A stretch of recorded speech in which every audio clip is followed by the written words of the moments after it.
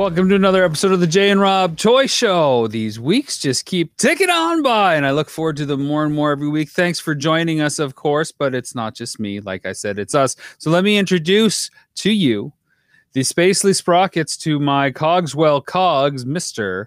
Jay Bartlett. There's usually a couple of people waiting. There's nobody waiting this week. They always have something colorful to say. It's just you 3 times. Here we go, here we go, here we go.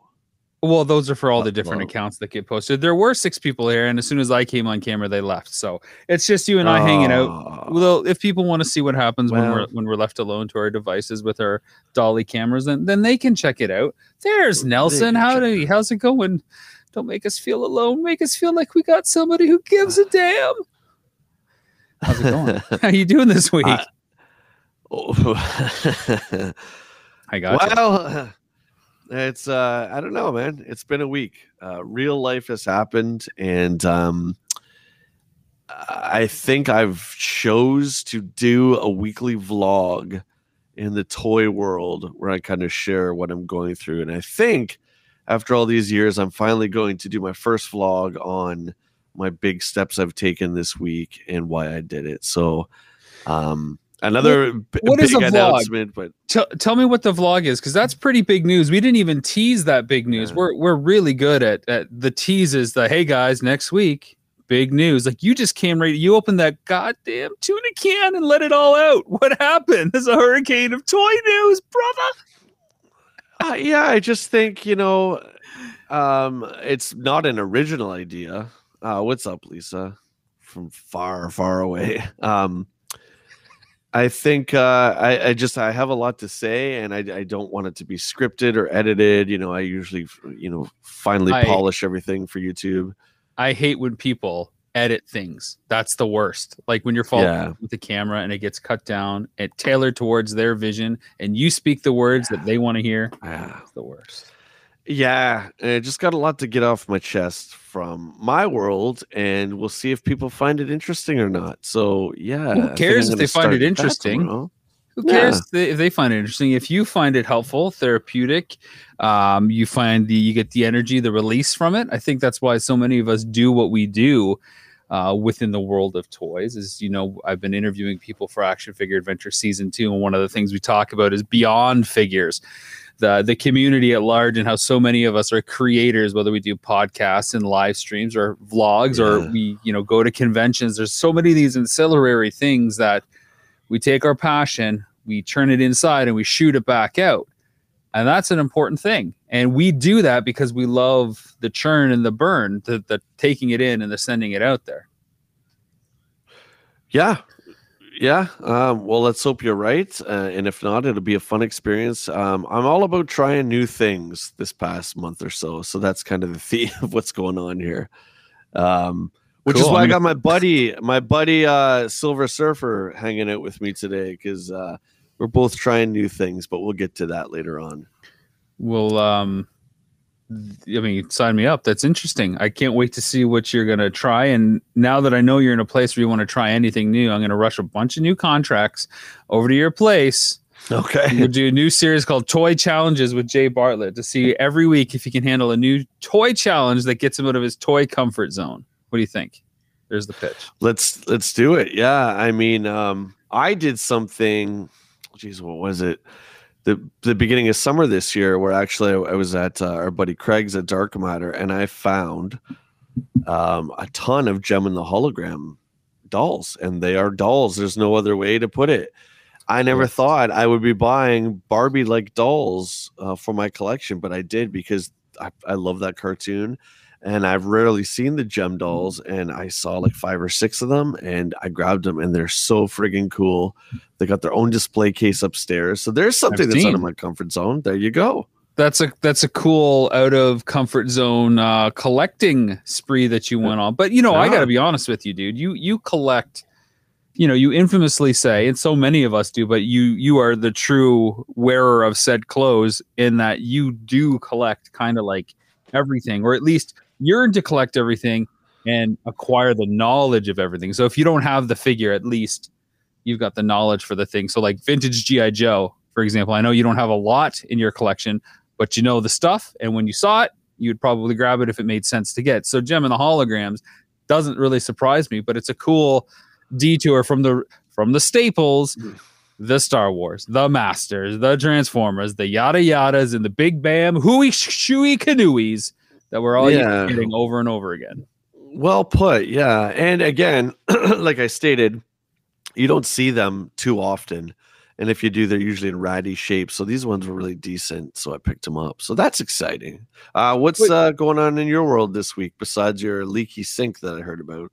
Yes, leaky sink. I wish that was a euphemism, but it's actually leaky sink. But before I get to me, I'm going to put an open invitation to you, my friend.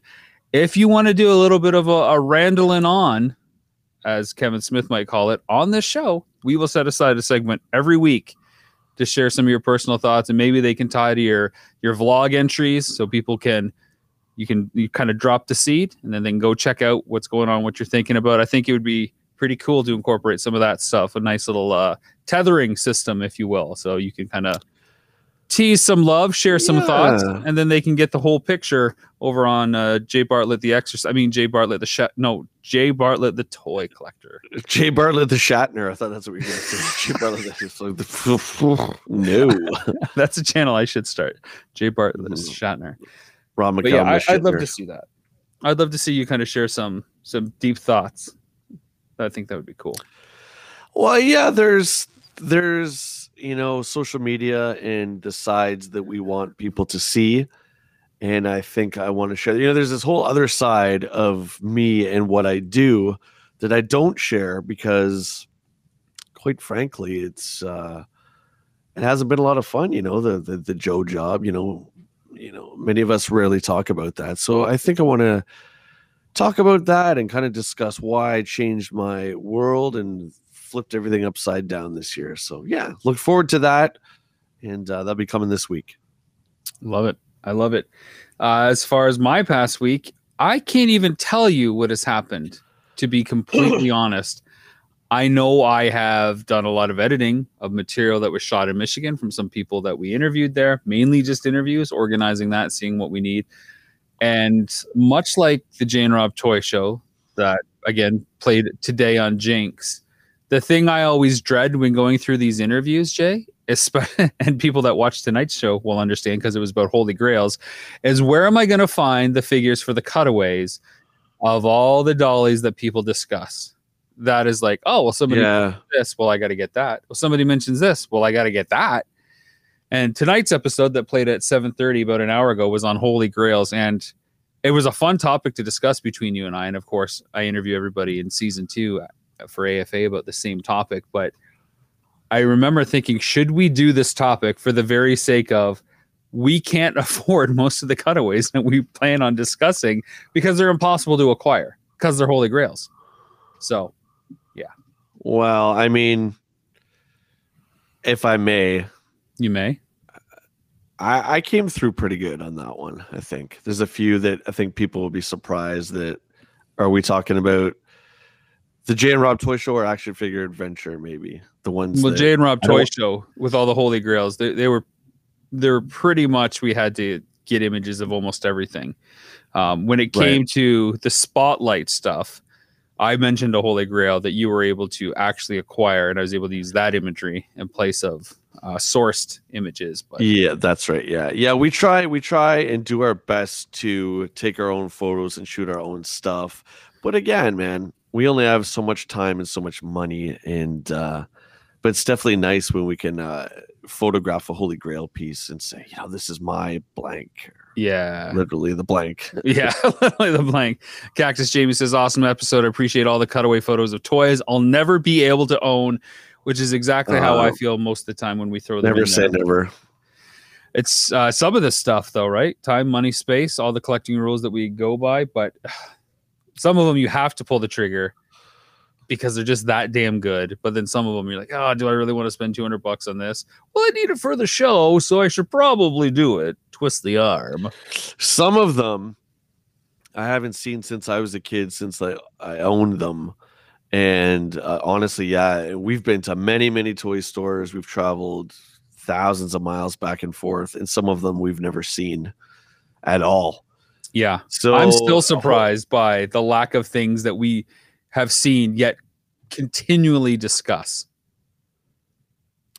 Yeah, I mean, there's some pieces that are obscure and rare, and then there's just some pieces that just take your breath away when you see it. You're just like, oof. And I'm very grateful that I have a few of those in my collection, as I'm sure you do as well.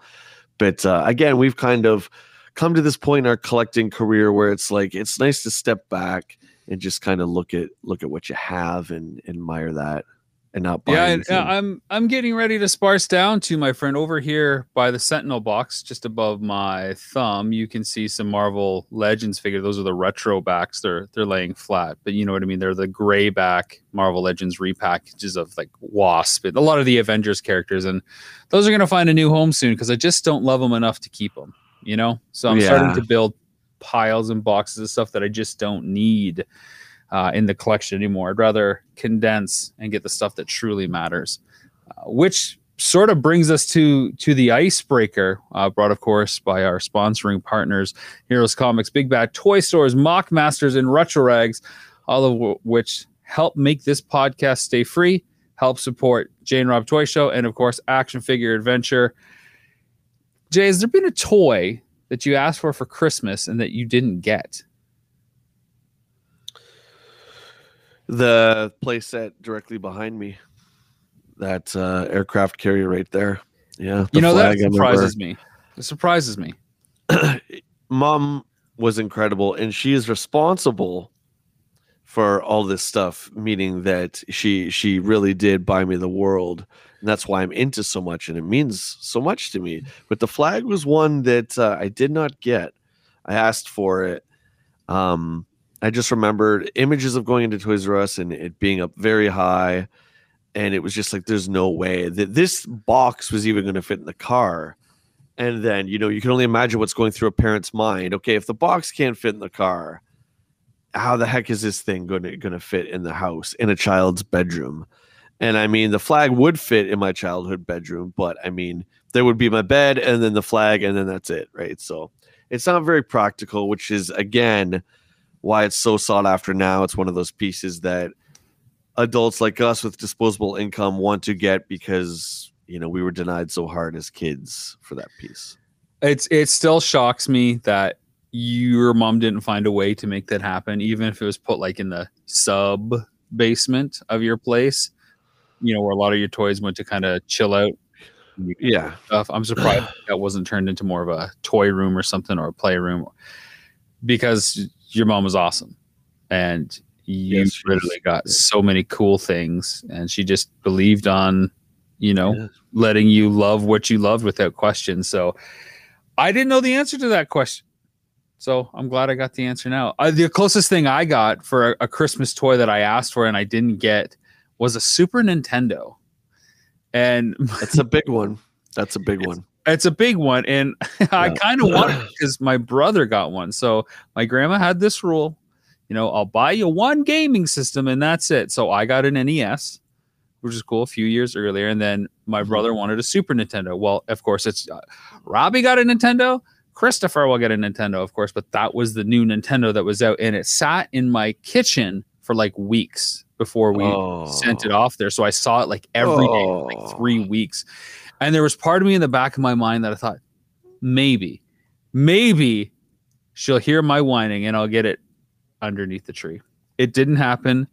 And you know, I never grew up as a Super Nintendo kid. I played a little bit at your place, but you know, I didn't play Super Mario World until like the Wii U era, because I just never had access to one, to be honest. Yeah, that's a tough one. The era we grew up in, which was the 16-bit wars.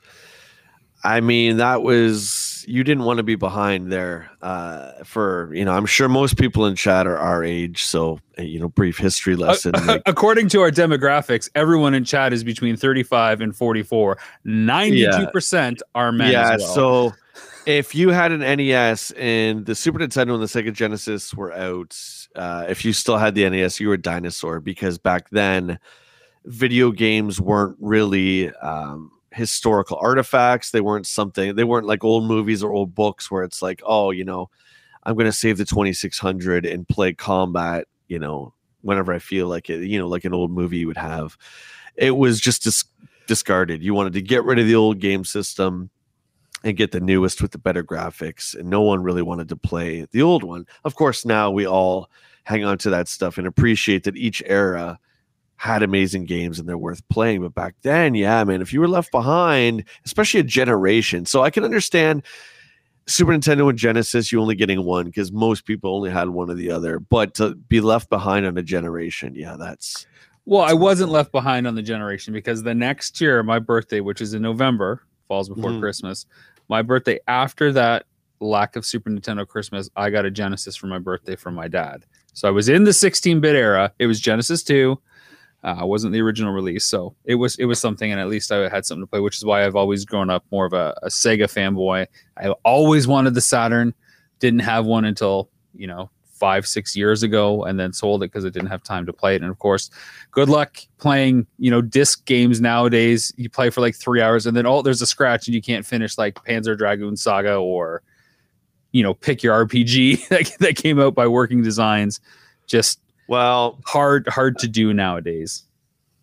Yeah, and to play, I mean, I have the I have some rare stuff like this Philips CDI with those Zelda games, and once every couple of years I like to fire up the Wanda Gamelon because it's so terrible that you it's just have awesome to experience it. But I'm afraid, like, when I put it on, I'm like, is this the last time the CDI is going to boot up? Is this is it going to spin the disc? Is it going to spit the disc out? Luckily, I've been okay, but I've gone through 3 3DOs in the last 15 years. So yeah, anytime I boot up an old game system, I'm really terrified of that. So I read you, but I still hate digital. Yeah, but at least it's reliable, right? At least you can play it until the servers go down and you have no longer access to that cloud-based library. We don't know anything about that Rock Band. Rock Band. The fine print, which none of us read, was these were all songs that you were just temporary licensing, and I didn't read that. Yeah, much like thousands of dollars gone. Yeah, that's what I mean. The Rock Band songs. Yeah, exactly. Let's stick on the Christmas kick for a second. Hopefully we're going to be talking about Playtime stuff soon, but I was curious. Do you remember the first Christmas that you didn't ask for toys and what that was like? Oh boy. Yeah, well, it was transitioning into video games, and I remember the transition. I got dragged kicking and screaming. I didn't want to leave toys and go into video games, but one of my best friends, Darren, and I, we hung out almost every weekend, and that was kind of just what it became. You took the toys from playing with them in your hands, Silver Surfer, to now Silver Surfer, the comic book, and the NES game, right? So it kind of transitioned into that. So I would say around the time I got my NES, probably grade 8, which is late, I know, but then it was all about video games, and because video games were so expensive, we weren't quite old enough to work yet, so you would get one for your birthday, one for Christmas, and one another time, maybe if you were lucky. Yeah. I remember it basically going from toys to CDs and movies almost instantly. So instead of getting action figures, I would get CDs from whatever I wanted. And I distinctly remember like writing out lists of, albums that I wanted that were out that I either didn't have or that's funny. Or just come out. So it just jumped like that quickly. I got a funny story for you. We're both huge fans of music. And I believe the one and only album my mom got me was Appetite for Destruction. I remember I didn't even know how to say appetite. And I remember she got it and she was horrified by, track 2. It's so easy with the swear word and all that. And as much as I love music, I remember from then on, I sourced my own music because that was just such a horrific experience. Sending her into Sunrise to get Appetite for Destruction when I was like grade 7, just this little, I was such a preppy kid, right? Before I became like the rocket guy. Oh, there's some beautiful pictures of your preppiness in both Nintendo Quest and Season 1. Yeah, it was very Don Johnson before I discovered rock and Kiss and GNR and all that stuff. And after that, I never asked for CDs or anything like that from a birthday. That I'm like, I'm gonna get this stuff on my own. Mom can take care of the video games and stuff like that. That's funny. That's funny. Yeah, it was a direct transition. It was never a weird thing for me. Funny enough, you mentioned Appetite for Destruction. I distinctly remember you showing me that album, and distinctly remember It's So Easy, and that really being the first time I heard like cursing like that, and it like blew my mind. I was like, whoa. Yeah.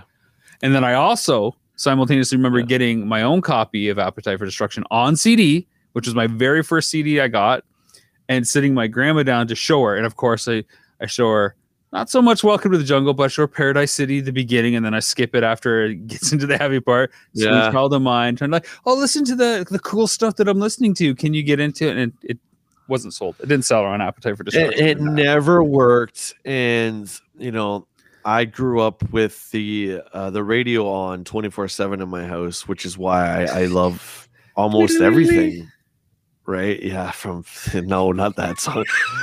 But no, I lost my train of thought. Radio was on 24/7 in Jay's house, and all he heard was Rockin' Robin. Yeah, what an awful song. I remember trying to get my parents into anything, and all I remember my father saying to me was, "That's just noise. It's just noise." And I said, you know what?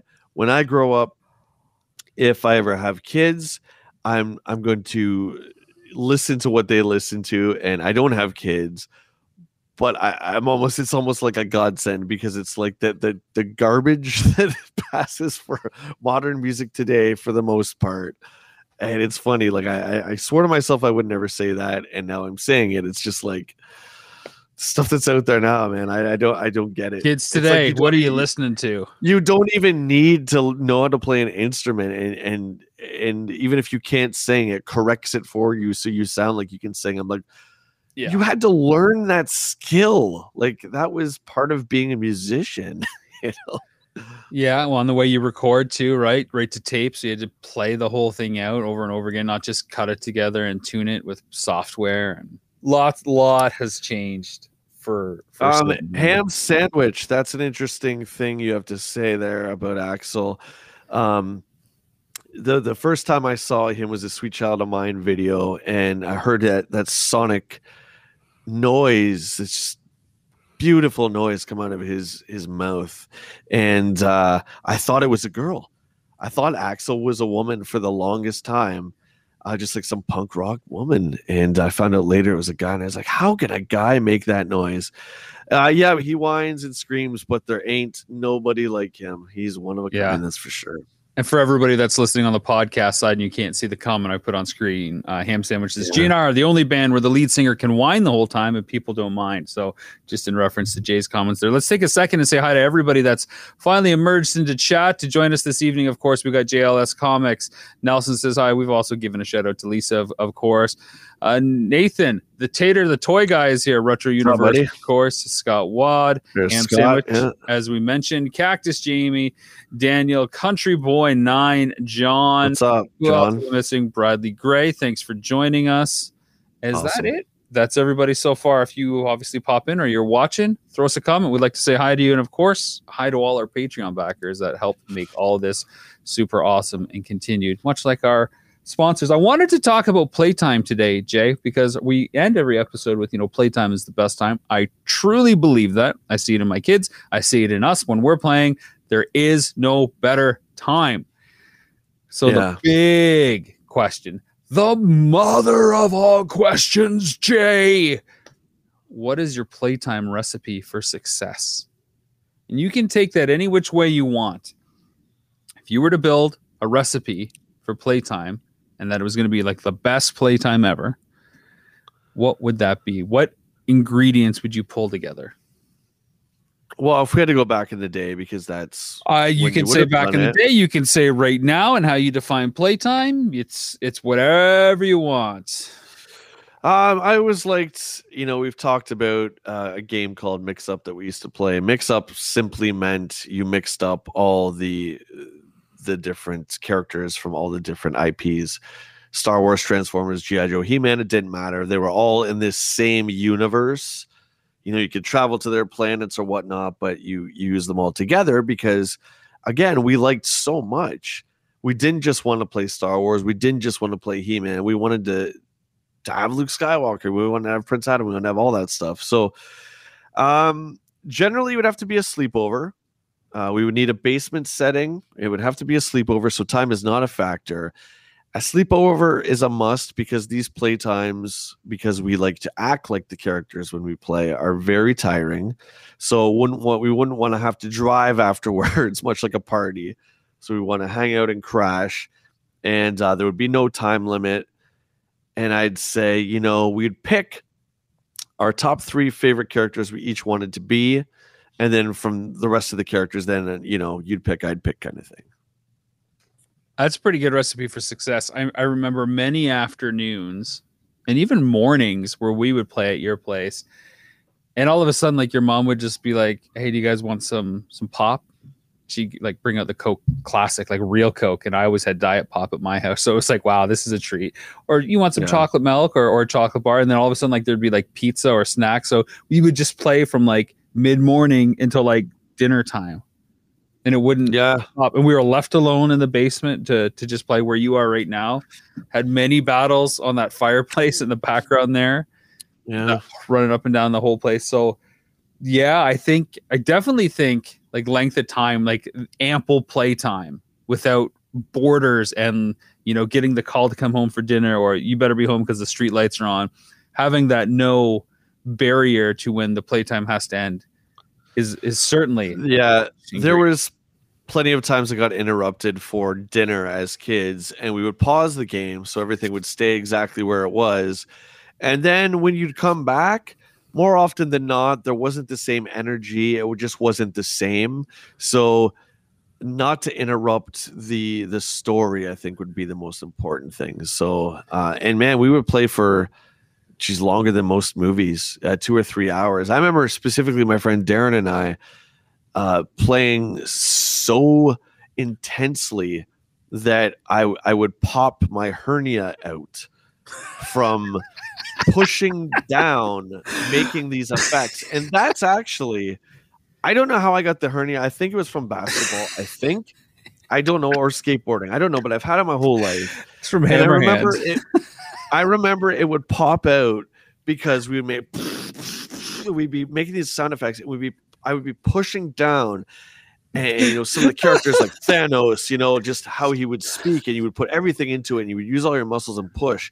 And I remember there'd be a lot of times when I would have to like lie down because that was the only cure to get rid of the pain, was to lie down. And we'd be playing, and I'm like, dude, I gotta stop and pause. And oftentimes that would be the end of the play session. Yeah, can you believe that? Man, I do. That's intense. That is passion right there. That is a couple of kids that love what they do.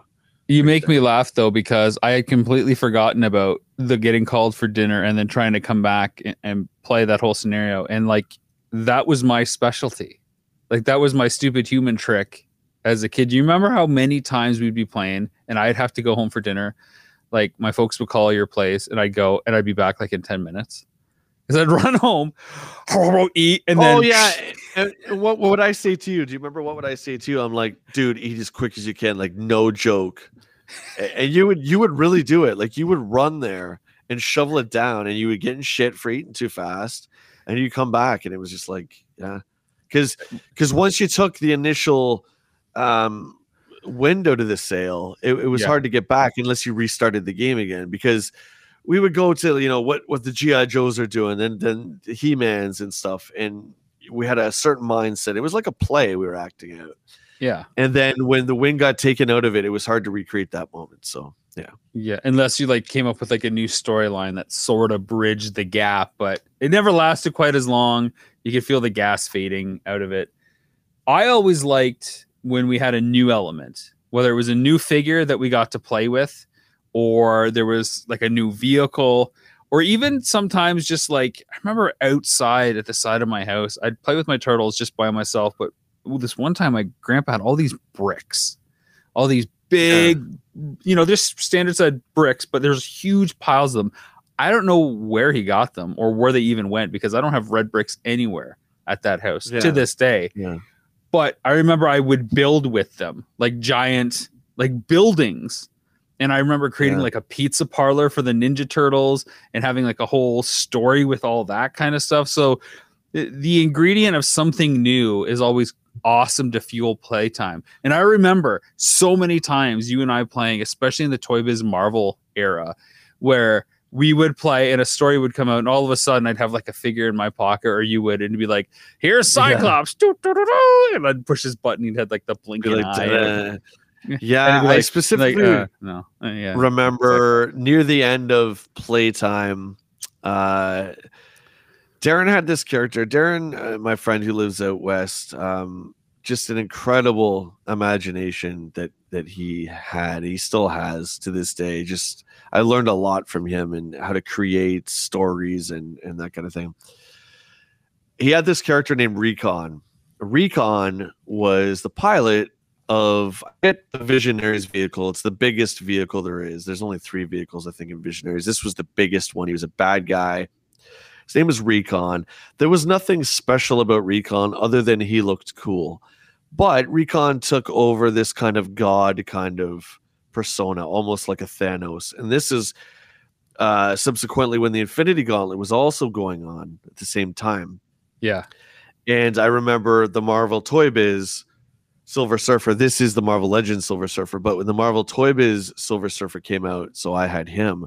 So we really tried to recreate Thanos versus Silver Surfer. And I remember that fight went on for like half an hour and he couldn't kill Surfer because Surfer is Surfer, right? That kind of thing. And that was just so fun, man. Like, I think that was one of the last times we played because we were into comics and we've told the story a million times and it started to not feel right. Yeah. We wanted to be in the world with those characters. We wanted to read about those characters. We just didn't really want to play with them anymore, but we still wanted the physical thing, the physical object. I always found that the Visionaries reminded me a lot of the Beyonder. I always thought that almost any of those characters could have stood in for the Beyonder, except for obviously the scale was off compared to like Secret Wars, the 4-inch scale. But Recon was also special because even back then Visionaries were scarce, and he came with the biggest vehicle, which is to this day absolutely priceless. It's at least probably $700-800 in the box. So trying to find Recon, he's the rarest of the Visionaries. Yeah. So he was already special back then. So I think that's why Darren gravitated towards him. And he wasn't a superhero like Surfer or anything that existed. Captain America was just his own guy, and Darren kind of made up his own personality for him. It's just really cool, man. We're talking playtime and going through the recipe for success of what makes a great playtime, all the ingredients that we found over the years, what works, what doesn't work, what's integral, what's essential. I want to give a big shout out to Bill, who's joined us. Pinky Girl has chimed in as well, and so has Akira's son. Thanks for joining us again, guys. What was it like, Jay, when you had playtime and you started playing with other people's toys? So we shared toys a lot. Darren mixed toys a lot too. Some of our other friends. What was that like when you got to play with somebody else's toys? Was that like a weird taboo thing? Did you ever get like the side eye, like you're not supposed to be playing with that person that way? Or how was that for you? I was the guy who gave the crook eye because Darren was, as we like to call in our world, heavy-handed, meaning he had a way of articulating the damage. And if I just take, the Marvel's The Hood, one of my favorite figures, when the guy would get shot, Darren would be like, and like if it was a really hard explosion, he would toss the toy, he would throw it. Yeah.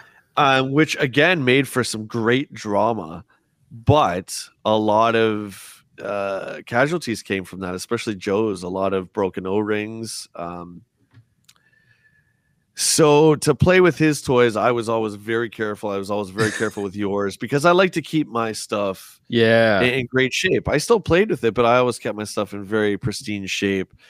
So when it was his turn, I didn't care that you played with my stuff. You were good. The only thing I was ever really kind of hands-offish with is if I got something brand new, it would take a few weeks for that to wear off, the newness, and then other people could play with it. But Darren, I was always very cautious because I remember the wave Crocmaster came out from Joe's in '87, and I didn't want anyone touching him. And Darren wanted to be him the one day. I'm like, no, you can't be Crocmaster. because Come on, man. His heavy hands were gonna mess with him.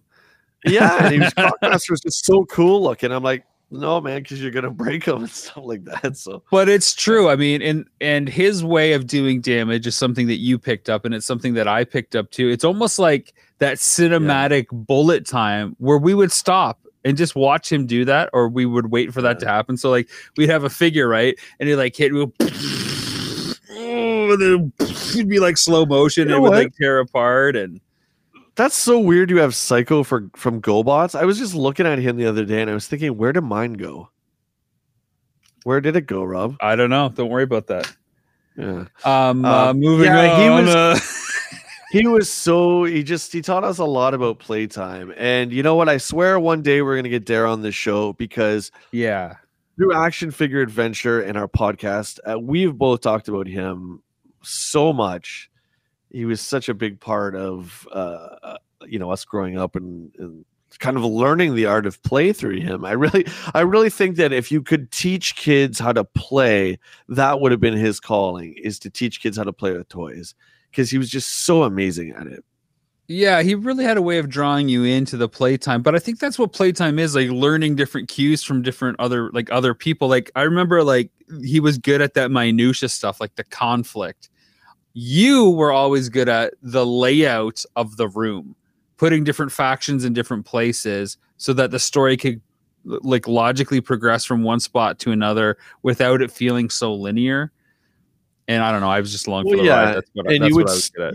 You would always start a game of mix up with the small guys, and what I mean by that, I mean is, how do I say, like the mortals, the weakest of the bunch, like humans. He would start with GI Joes, though they were always the first to go, because when the cosmic beings came out, like Surfer and Galactus and all that, like the Joes don't stand a chance, right? So you want to play with the Joes first, and they have their fight, and then maybe He-Man guys come and take over there. But yeah, I mean, I love doing the voices too. Something, again, I think we learned from Darren. We kind of acted out, and I think all kids do that, but he was very theatrical about his presentation, and he would hold the figure up and he would act out the actions with his body too, like an actor, and hold the figure as like the prop, man. So that's something I also took from him as well. The figure was really just like a placeholder. We just wanted to embody it. We tried to channel through the figure to some degree, but it became larger than life. It's like as soon as we grabbed that, like we were that character until we put it down and took on a whole nother persona. One thing that he did a lot too that we did was we really went outside the lines of what the character should have and use as far as their accessories. I remember him distinctly having all these rubber bands on figures and like having weapons like tied to them so they wouldn't fall off, and you wouldn't worry about putting stuff in hands and getting knocked away while you're in the middle of playtime. He would just like, okay, let's just rubber band, like a Mace from Cops. You guys had his cannon tied to him amongst other things. Yeah, so Mace was the bazooka soldier in Cops and Crooks by Hasbro. Incredibly underrated line. And Darren took it to the next level. So he would elastic the bazooka to his arm, then he would elastic, another bazooka to his other arm, because we had two maces. And so he was really like super, like he almost looked like something from Robotech after Darren was done with him. Just guns strapped to every single part of his body. That's awesome, man. I feel like we did that last week, and the more and more that we talk about it, and it's so cool that those sensations are instantly there. And frankly, when I talk about the recipe for Playtime success, it really doesn't change that much when you look through the years how it evolved. So even when toys got put down and put away, when we got into video games, it was like we wanted the night to never end. We wanted to have the game and find a way to play it and enjoy it amongst each other and see where it went, especially when we got into multiplayer stuff. We'd build our own stories. We've talked about League Night a million times, how we would take on the persona of the characters and then put it into the game. Just an evolution, if you ask me, when I got to the gaming years. It really all is playing. It really, all of it is playing. It's just, I guess, what was socially acceptable at the time. And when you're in, grade 8, grade 9, high school, playing with toys is not acceptable. And I get it. I mean, it felt weird. But we would do League Night with WWF No Mercy and all that. And we'd pick our guys and we'd act out the characters. And I really think we both missed our calling as actors because we love to do characters and voices, and movie quotes is almost like a second language to us. So we missed our calling. I don't think, on that know. one. I don't know if we missed our calling as actors. We have both tried to do some form of acting, and we have both acknowledged that we are not actors. I think we just love playing so much that we wish we could be professional playtimers, to be honest. And I think we get pretty close to that with stuff like our live streams. I mean, this is a blast. Jane Rob Toy Show, the TV side is a blast. Action Figure Adventure is just a game. What can you do? Where can you go within these limits? And how far can you get your high score? It's all just playtime. It's playing in the next step of our life, right? Where it's collecting is now playing, right? And acceptable, because heaven forbid we're not accepted, right? So Jesus. Oh, yeah. Bill Ma is chiming in and saying, what I remember most about playtime is that my Turtles and Transformers had to attend a lot of tea parties. Joy of always having a girl in the group. Laugh out loud. Well, that's okay. Oh, that's cool. Cross-pollination. That's cool, yeah. Nelson is saying, oh, the rubber bands. My He-Man had like 4 swords on his back. That's cool. I like that idea. Akira lost 5 R2-D2s at the beach. Nelson also had a small creek by his house, which yielded the best He-Man adventures ever. I'm wondering, Jay, did you ever ask for a toy? And when you got it, it just wasn't quite what you hoped it would be. Like, it left you wanting more. Like, you'd seen it before, like in the catalog, or you'd seen it at the toy store. And when you finally got it and opened it as a kid, I guess I'm talking about more, and you wanted to put it in playtime, it just never delivered on what you had hoped it would do. Yeah, so I'm just going to go with my gut instinct on this. I think I've referenced this, and I use the term loosely, playset before. I don't have it anymore, but it's the Star Destroyer bridge playset from The Empire Strikes Back, which 3/4 of the playset is Darth Vader's chamber where he sits, where you see his helmet come down on him in Empire Strikes Back.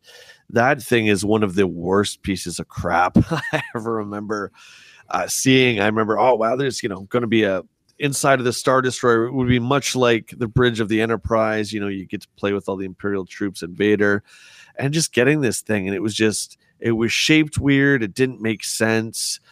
Vader's chamber took up most of it. It was awful. It was awful. I don't remember, thinking back to our playtime, us really ever using playsets. I remember the Fortress of Fangs slightly. I remember something like the Killer Whale and a lot of the smaller vehicles, but I don't really remember Castle Grayskull being much of a fixture during our playtime, or the G.I. Joe Command Center. I remember us just really like using like the living room and pillows and cushions and building our own little hideaway spots.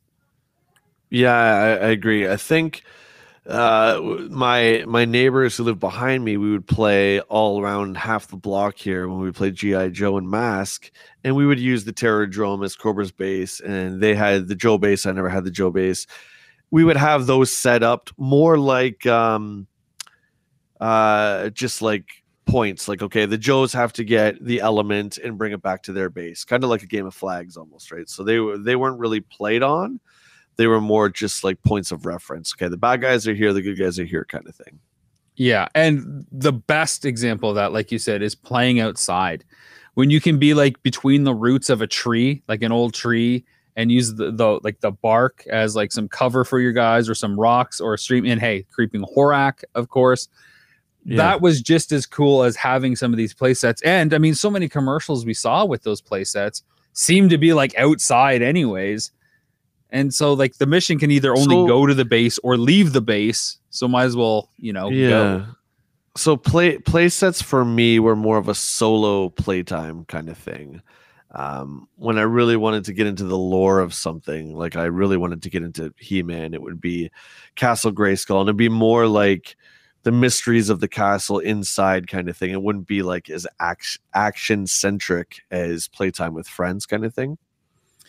Sure, I can see that. I think I used play sets a lot more by myself as well. I distinctly remember Grayskull up by my fireplace because the bricks matched the color of Grayskull. The sewer play set a lot. And again, like my own mix up where everybody would have their own base going from one to another. The Bat Cave was a huge staple. I never had the Firehouse for the Ghostbusters, but I had Ecto 1, and they would bust ghosts at all the, familiar haunts, pun intended, if you will, all the time. Did you have any other things you want to talk about in terms of Playtime recipe before we get to our action figure spotlight this week, Jay? What are some other things that maybe ring true to you? I just, I think those times in particular, near the end of when we were playing with toys, were so important to who we are as people now. And what I mean by what we collect, I'm just looking at all this stuff here, like what we collect now is a direct representation of almost the end of our playtime, if that makes sense. Because we were into so much at the end. We were into Marvel, DC, Star Wars, He-Man, all that stuff. And I just remember that I never wanted to let any of that go. I remember, seeing like Transformers the movie and always thinking, that's still one of my favorite movies of all time. And, being in high school and stuff and everyone laughs at you. And I would always think that's still one of my favorite movies.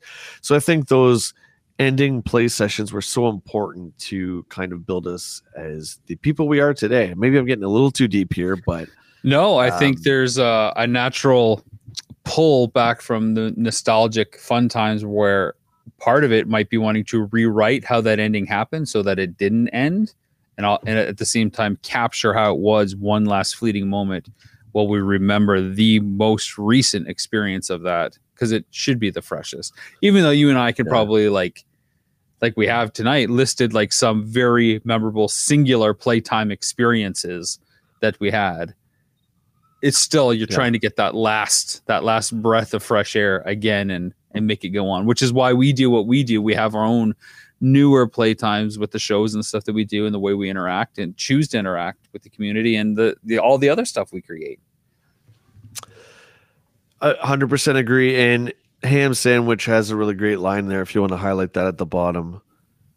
When I discovered music, I was 13 when I discovered playing music, and I'm, primarily a drummer. That was amazing. Yeah. So that's a whole different playtime. That's same thing though, right? Same thing. Cause you're with your buddies when you're jamming, like we did for years. Right. Yeah. Oh man.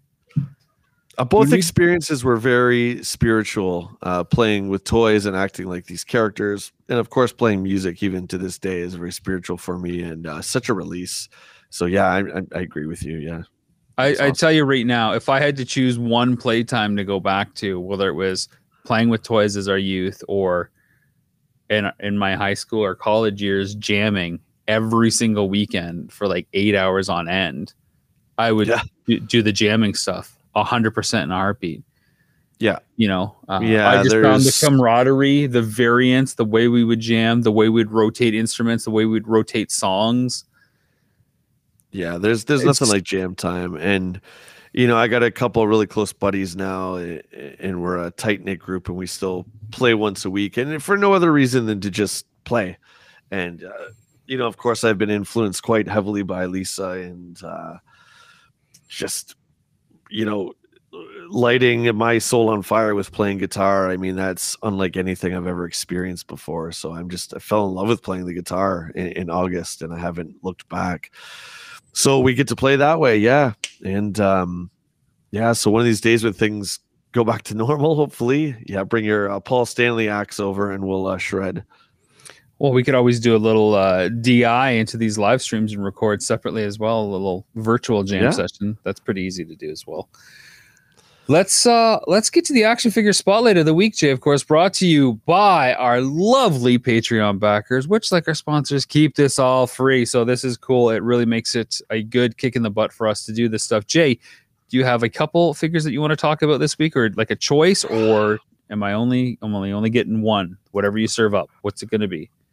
Well, I'm showcasing. I showcase something on this table here. I'm showcasing not the original, second version of Silver Surfer from the Marvel Legends. I think this is the 2017 Walgreens exclusive. So that was going to be the spotlight, but we didn't talk about the bet.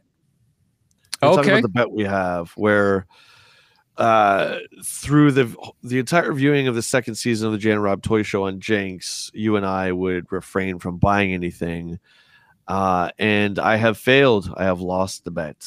What? I have lost. You're out? Yes, I'm out. I'm out of the contest. Did you see like Mayfeld? Did you see Sandman? What was it? It was something I couldn't say no to. I saw it at my local comic shop, and let me ask you this. Let me ask you this. When you saw it and you knew that you needed to have it, how quickly did the bet enter your mind? Oh, I said, oh, fudge. Only I didn't say fudge because this is a Walmart exclusive that was brought in. And I couldn't say no to it. I knew I'd lose the bet. But like I said, things are changing. Things have changed drastically this past 2 weeks for me in my life. And I needed a bit of retail therapy. So my action figure spotlight is from the Bad Batch. And this is, of course, the legendary Captain Rex. I think this is easily one of the top 10 figures of the year. This thing is gorgeous.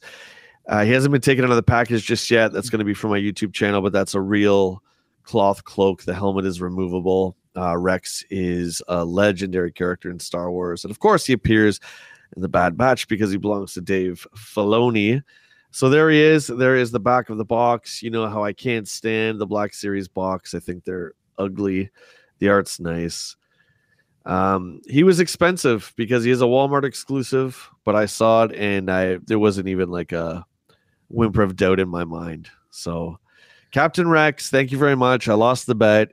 Thank God there was no stakes. Otherwise, no, there was stakes. There was stakes. You have to make a separate post on Facebook admitting your shame that you couldn't hold off buying toys and that you were weak and gave in to the disease that you have as a collector. Dude, I do that almost monthly anyway. So we do it every episode with Action Figure Spotlight. Pretty much. So I'll do that for you tomorrow. But you gotta do, you know what? Maybe you should put it on your YouTube channel just so everybody else sees. You really gets the eyeballs on it. I'm surprised you got that figure because I know you're not a huge fan of the Bad Batch show. I don't like the Bad Batch show. That is correct. I do not like it. But I love Captain Rex, and there's something. I'm a sucker for clone trooper armor when they put the robes on. Yeah. Even if they made Ultra Magnus from War for Cybertron with the cloak, I would lose my mind. There's something, it's like the Wanderer Vagabond. It all comes back to Jedi Luke for me, and that's where that look comes from. So you put a cloak on anything, and I'll buy it. There you go. Let's see. Wherever I may roam. I got I got two figures for you to pick from. So number one or number two, I suppose. Odd numbers always. Number one. Okay. This is, let me make my screen big. This is a Hellfire Goblin from Mythic Legions. Oh, that's so sick. I got this not that long ago. I'm going to see if I can open this because one of the coolest things about the Legions packaging is you can always put it in there. But as was one of my New Year's resolutions last year, so we got to take these guys out as much as we can. And even if it's just for the sake, I can't probably do this expediently enough, but you guys will be able to see this a little bit more clear now. Oh, so he's awesome. I just love the goblins from the Mythic Legions line. And this one in particular just looks so nasty and vile that I just, I love the idea of these guys just mingling with my master's lines. And I can see this guy as a total disciple of Skeletor. Totally worth army building these guys as well. But look at the detail. And I can see these things, alongside some of my Jareth figures as well from Labyrinth. And so some sort of higher fantasy kind of stakes game there as well. Yeah. The detail is just like, oh my God, like all underneath the armor, it's all comes off. So if you don't want it like that, you can have it differently. Tons and tons of like armor and accessories and bows and like pieces that just add on. Clearly a lot as they're falling out right now, but just a wild, wild character. And he was, damned to be open. And now he's out here. And he'll be soon on the shelf for a proper shelfie. So That's cool. It's a line I've still yet to tap into, but I've got my hands on quite a few last couple of years through Action Figure Adventure and what we've done, and I've seen plenty, and they're just fantastic. They just do incredible work. I'm very pick and choosy with the lines because I don't know the story so inside or out. So it's got to be a figure that just on its own appeals to me. But like, look at the weapon, like the weaponry alone, man. Like, look how awesome something like that is. Yeah. And how cool would that be during like playtime? And yes, I would just totally an play old in battle. dirty blade. Yeah, there's nothing like special about it. It's just an old weapon taped together. And look at the paint on like the leather handle of it. Yeah, and then of course the leather. It's all aged well. It's just super cool figure, and I think it's only like $30 for a 6-inch scale figure. So that's pretty rad. But that'll do it for another episode of the Jay and Rob Toy Show. Jay, any last parting thoughts before we wind this up? You loser guy. I really can't believe you lost the bet. I know. I'm forever known as J Rex. Yeah. So consequently, after I bought Captain Rex, the same comic book store. Wow, that Silver Surfer. You thought I opened my sealed Silver Surfer? I don't know. Of course I got a second one. Wow. Once the doors open. Well, I'm like, I lose. I jumped in the deep end. I might as well not come up for air until I absolutely have to. So I bought a second Marvel Legends Silver Surfer so I could have one because I love this figure and character. So there he is. I want to say thank you to everyone in chat who continuously shows up week after week. It's really humbling, guys. Listen to us old dudes talk about toys, and I love the interaction with you guys. So yeah, thanks again. It's really cool. I really love doing this show live. It's a lot of fun. Yeah, it's a blast. And it's cool that we're getting a continual common group of people coming back to keep it going week after week like we had last season. And even though episode 6 played on Jinx this week, and this, of course, is the 6th episode of our live stream, we're going to try to keep the live stream going as long as possible as well. So when the Jinx side ends at episode 10, hopefully we will keep going as often as we possibly can. I don't see any foreseeable issues right now, unless we get, some great production news. You never know. Like last time, we do have to take breaks. You can't do it every week forever. I mean, unless you're Joe Rogan, you can do it every day. But of course, he gets the money, right? So that's true. Yeah. That's true. Ryan wants to know: am I going to keep going with the bet or start buying again? Okay, this is what I think. I think we should up the stakes. So I lost. Okay, I'm gonna post, on social media, say I'm a big loser and all that stuff. I think we should actually bet for something. I think there should be some stakes where it's going to cost us not cash because that's crude, but like, a figure under $20 or something like that. Or like I'll say like a typical Hasbro, a $30 figure. I think we should a figure, or are you just like taking the loss when it doesn't really count? No, I think it should be we should come up with a bet for next show. We'll tell everyone what the new bet is, and it'll just say it's like, if you lose, you have to buy me a Hasbro figure. It's $30 or under, kind of thing. Well, we should just say $30 towards a figure. Yeah, but I don't want to give money. Like, we're not giving money. No, but like if I want an Origins figure, it's not $30, but that's what I want. Give me an Origins figure. Think about this. So without getting too obscure or crazy, it'd be like, okay, well, you got to buy me, let's just say, Origins Beastman. Or you got to find me Origins Beastman, like something that's, a very specific one. That seems like crazy. A lot of work. I'm not going to lose that bet. So that just seems like a lot of work to find something that you don't have in your collection or access to. No. Just say like specifically, okay, I want the, what if Captain Carter figure. So if I win the bet, you have to buy me the Captain Carter figure. Now, if you have to do that on eBay, or if you have to go out and find it, I don't like that's this. your thing. But I mean, you don't want to I lose don't that like bet. this because you've already been buying figures, and in order for this to go forward, I still can't buy figures. No, you can, because we're gonna have a week until next show, and within that week, go crazy. You do what you want. But we'll start the bet next Wednesday. We'll come up with the rules and terms. So you have a full week to go crazy. Yeah. I'm not 100% sold on this. If you've got an idea and you're listening or you're catching this on the audio side, message us. I want to hear what you think the stakes should be and the terms of the bet. We're going to sort it out so that by next week, which would be kind of like our Christmas episode, the 22nd, I guess, we'll try to hammer it out, make it official. Toy Bet version 2.0. I like this as a little pointer. Yeah, gotcha. Okay, we're playing already. So that'll do it for another episode of the Jay and Rob Toy Show. Jay, where can people catch you? YouTube. My name is Jay Bartlett. Search for that. That is all. You can catch me obviously here on YouTube, on the Face Friend book page with the tweets, on the Instagrams.